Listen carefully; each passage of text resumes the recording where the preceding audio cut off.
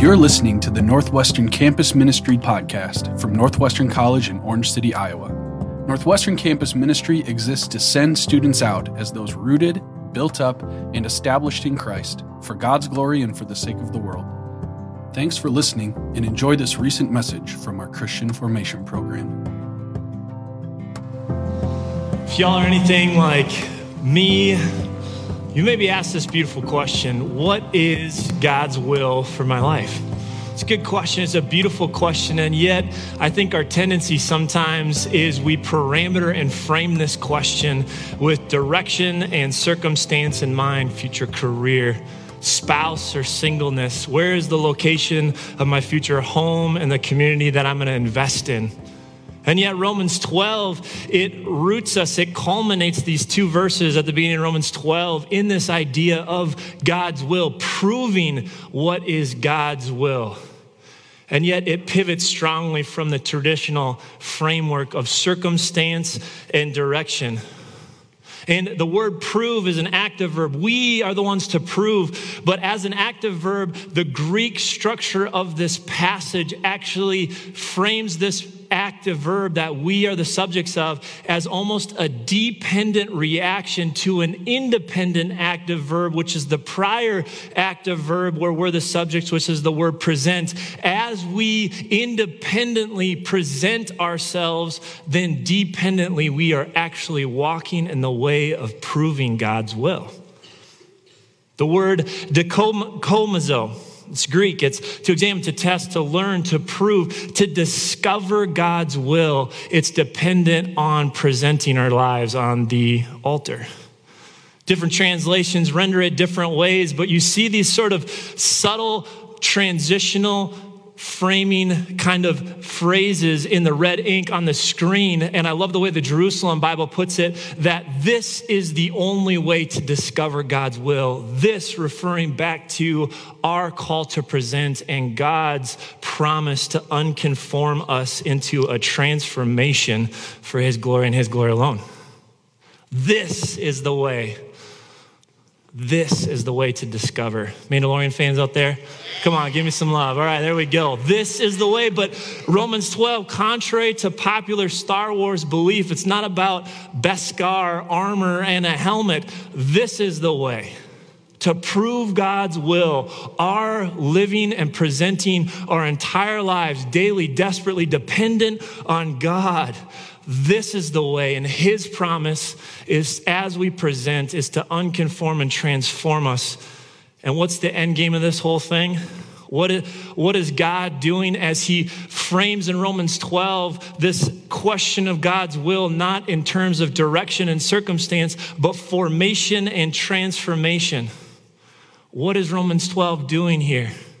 We need to sit in that question, because in our day, it's easier to often offload, God, would you give me the direction? God, would you change my circumstances? God, you're so sovereign that it sort of sneakily allows me to be so passive, and I believe God is sovereign.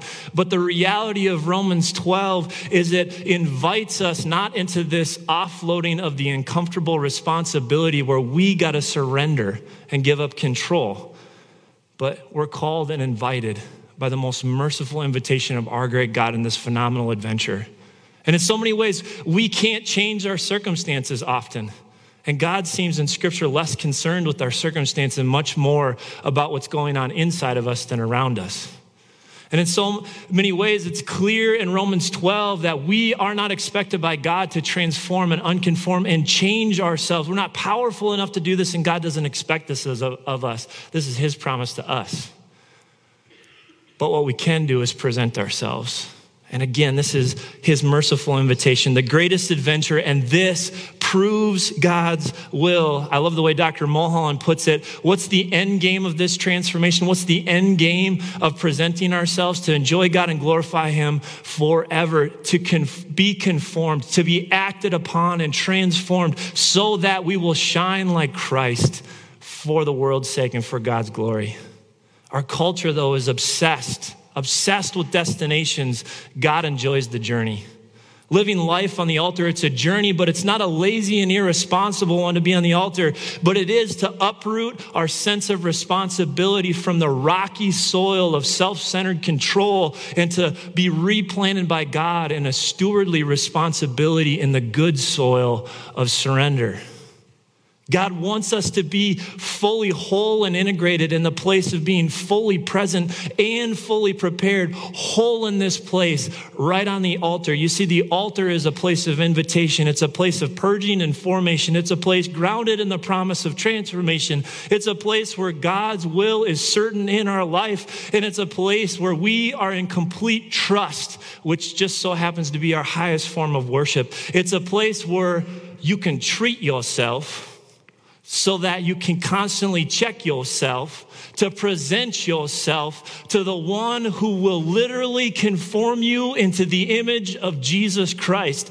This is the promise. This is the way. This is what it means to discover God's will for you and for me. The question is are we going to follow Christ like the night before he was betrayed and to cry out to God on the altar, not my will, but your will be done? That is an audacious thing. That is the call. That is the way. And so when we ask, God, what is your will for my life? We need to get beyond these common questions that we start with. What does God want me to do? Where does God want me to go? And these aren't necessarily bad questions, but they're not great questions to start to get at this notion of God's will. I think better questions for us to ask is, do I really trust God? Do I really want God's will wherever that may be? Will I yield myself fully and completely to what God wants to do within me and around me? Maybe a few more questions that I think are good ones. Do I want to be the person God wants me to be? Do I want to be in the place where God can best conform me for his glory? Do I want God's glory and the good of neighbor and nation more than my own version of success, my own version of purpose, and my own will? You see, that first set of questions is all about direction and circumstance. Those second set of questions, those are about formation and transformation. This is what Romans 12 is getting at. Proving God's will. And I think oftentimes we deceive ourselves because we convince ourselves we actually want God's will, but as long as it suits me. We ask for God's leading at the same time, telling them what we think is best, and we'll never receive God's direction in that place. We set up guardrails, pre-established rails that send us down a pre-established course in life that's really about the pavement of my own safety, comfort, pleasure, a lush bank account, and being esteemed by the world. Have you seen the movie Inside Out? It's a good one. My family loves it. Inside Out, though, depicts this reactive cycle of living life. Circumstance, emotional response. Circumstance, emotional response, as if we're just sort of driven by our emotions alone. This autopilot reactive cycle of living is what Scripture calls being enslaved to sin, enslaved to the patterns of this world, but take heart because God wants to unconform you from this. And what is the activity of presenting ourselves before the Lord? It's prayer. Prayer. And what is prayer? It's bowing ourselves down and submitting ourselves to a King of glory beyond what our minds can even conceive. What's your prayer life like?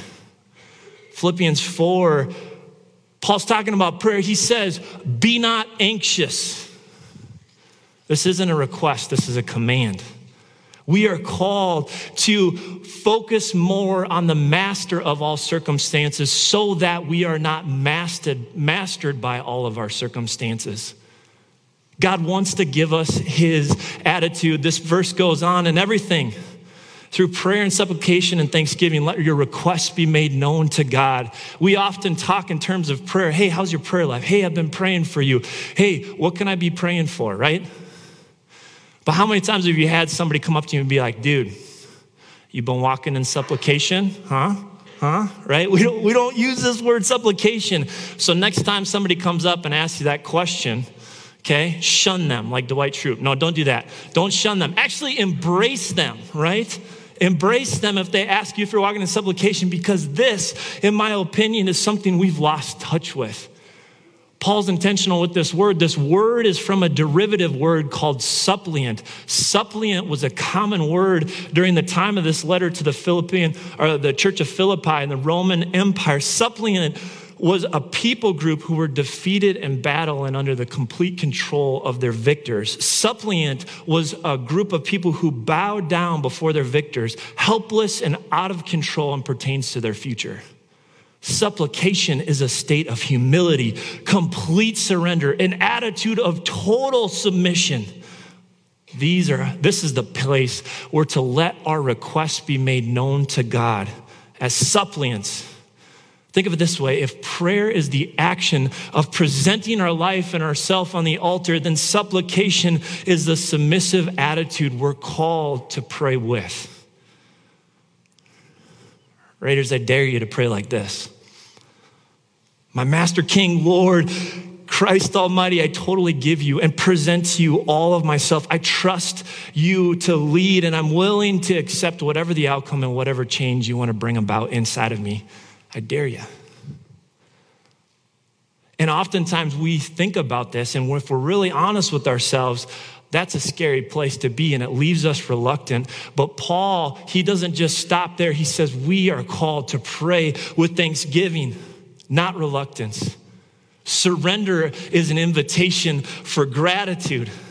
And we're only grateful when three things are true of our beliefs and our lived reality. If we believe that God is good always, if we believe God is loving always, and if we believe God is faithful and in control always. When we actually believe these things, our lives can't help but be full of gratitude. And it's this gratitude and attitude of supplication that send us forth into the powerful prayer life where we get to walk into a peace of God which surpasses all comprehension. It'll guard your heart and mind. Are you willing, out of this gratitude, to bow yourself and submit your life in total? Are you willing to gratefully get up on that altar?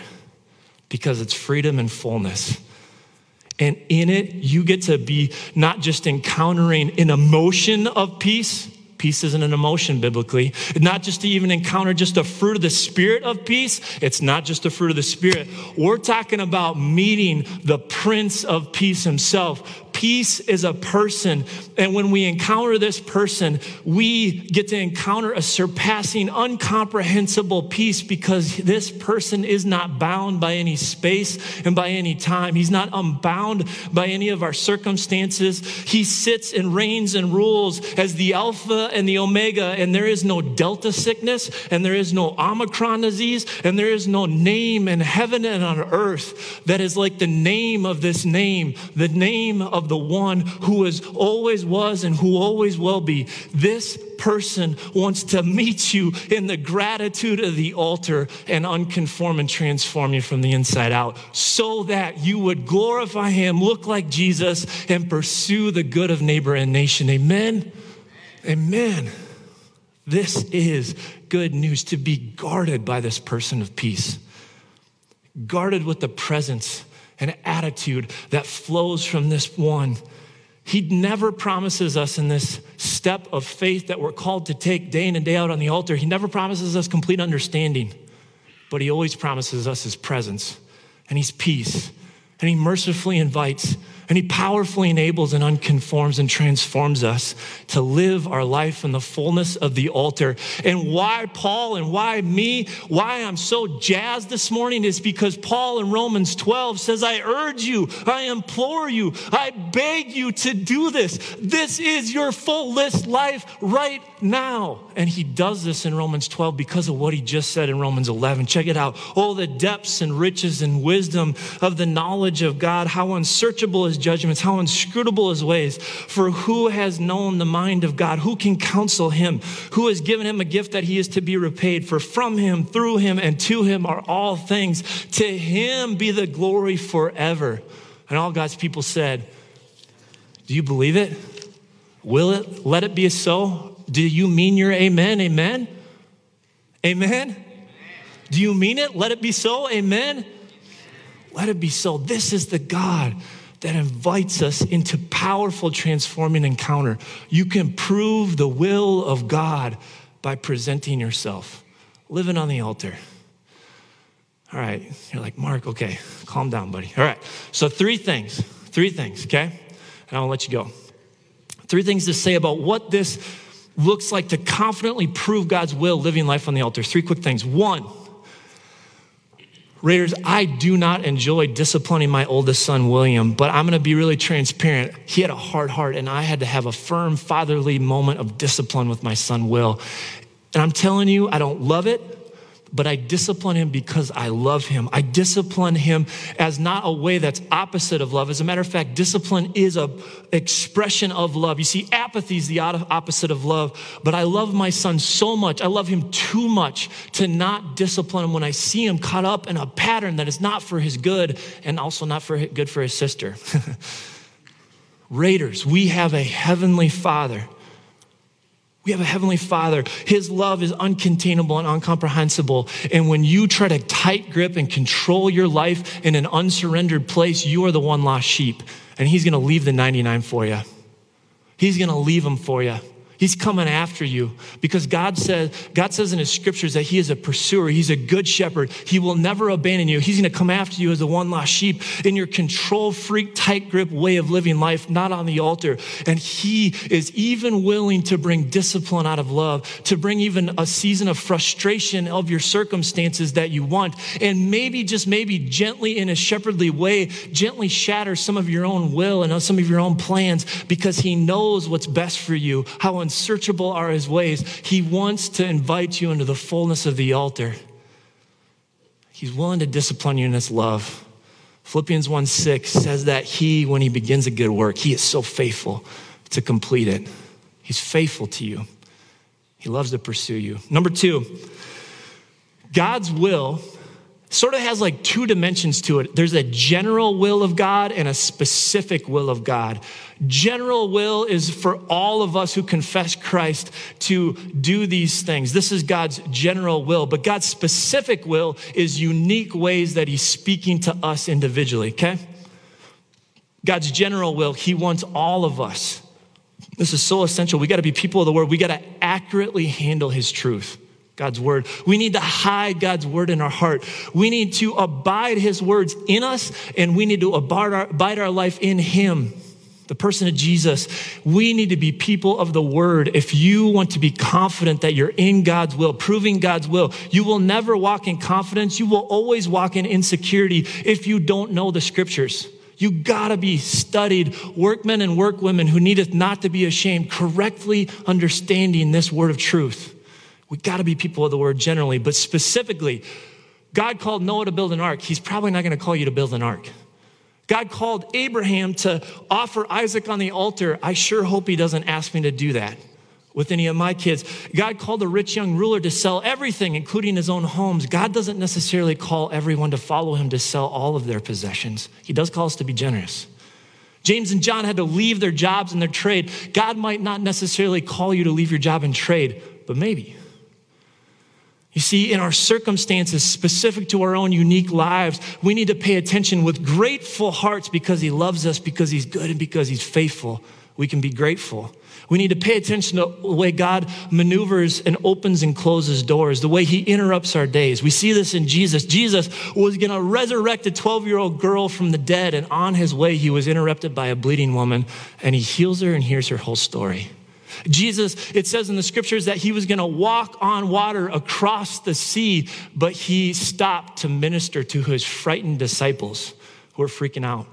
We see this in the book of Acts with Paul and Timothy, that they were actually kept by the Holy Spirit. They were forbidden to go to Bithynia in order to go to Troas, right?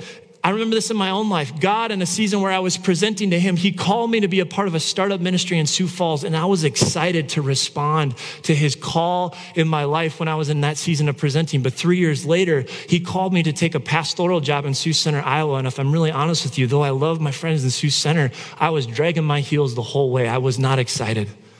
But when we get on the altar, sometimes it's an excitable place and sometimes it's a hard place, but it's a surrendered place where we are called to submit our will to God. And Raiders, you can hold me accountable. I am not good at this. We need to get into this language pattern again. Biblically, we need to hold our tomorrow and our futures more loosely. We need to start using this phrase, if God wills. If God wills. We got to do this, okay? There's 2 caveats to that, though. Number 1, don't be emailing your professor and saying, if God wills, I'll show up to class tomorrow on that test, okay? Number 2, your mom on her birthday, don't say, hey, mom, we'll try to reach out to you on your birthday if God wills, okay? But besides your professor and your mom, it's all fair game, okay? All right. But God's general will to know his word, God's specific circumstantial leading in our specific unique lives, we need to recognize that our specific calls always surrender to God's word. We never walk forward in life in a way that's in conflict with his word. That's why we need to know his word so much. Number 3, and lastly, hang with me here. Psalm 37, one of the most beautiful passages of scripture. Delight yourself in the Lord, and he will give you the desires of your heart. Commit your way to the Lord. Trust also in him, and he will do it. The Hebrew word for delight is anag. This word literally means to be pliable or moldable. Raiders, as you present yourself on the altar, as you, in the place of prayer, make your request known to God, as you delight yourself, remaining pliable and moldable for this amazing creator who has authored your days and who invites you into a transformed purpose, shining as bright as Jesus Christ for the glory of his name and the good of the world. He is a gift giver, more than a dad longing and excited to invite his kids to Disney World and give them that gift. Disney World's got nothing on the gift that God delights in and eagerly wants to display in us, which is the unconforming transformation that leads to the glory of his name and the good of the world. And so Raiders, be rebels with a cause, the cause of rebelling against your will so that you can be unconformed and transformed, metamorphoso into the glory, metamorpho so that you would be like Jesus for the good of the world, neighbor and nation. Just a quick thing. I've noticed here at Northwestern, and this happens in my heart too, that sometimes we can talk about God's will in 2 ways. The over there and the up ahead things. Over there, as long as I was over there, as long as I was like that person over there doing what they're doing, then I would suddenly be in God's will. Or up ahead, on the other side of that diploma, if I only knew more, if only I was mature enough, if only I had enough resources, if only I was equipped enough, we can get into the cycle of constantly looking up ahead or over there. But Raiders, today is the day of salvation. Today is the day of getting on the altar again. Today is the day to know the will of God because he wants to form and transform you from the inside out. And I want to close with this quick story. As we think about a better question than what is God's will for my life, a better, more specific question is, am I presenting myself on the altar? Here's a story. So there's a man named Nicodemus. He pursued Jesus in the middle of the night. And they had this beautiful interaction. And Jesus tells Nicodemus, he says, you must be born again, born from above to enter and see the kingdom of God. And one commentator I was reading, more literal to the Greek, you could actually say we need to be energized from above.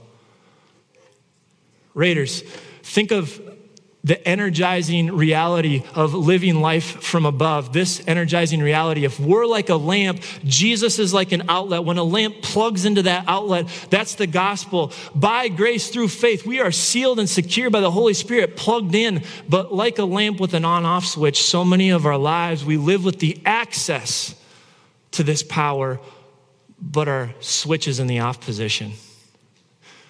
We need to flip that light switch on.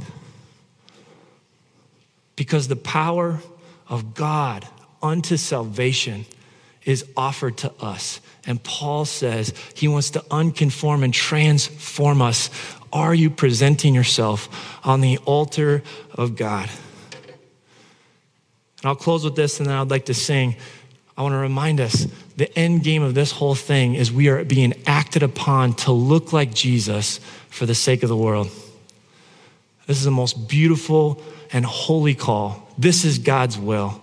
Present yourselves as a living sacrifice, holy and acceptable to God. Amen. Amen.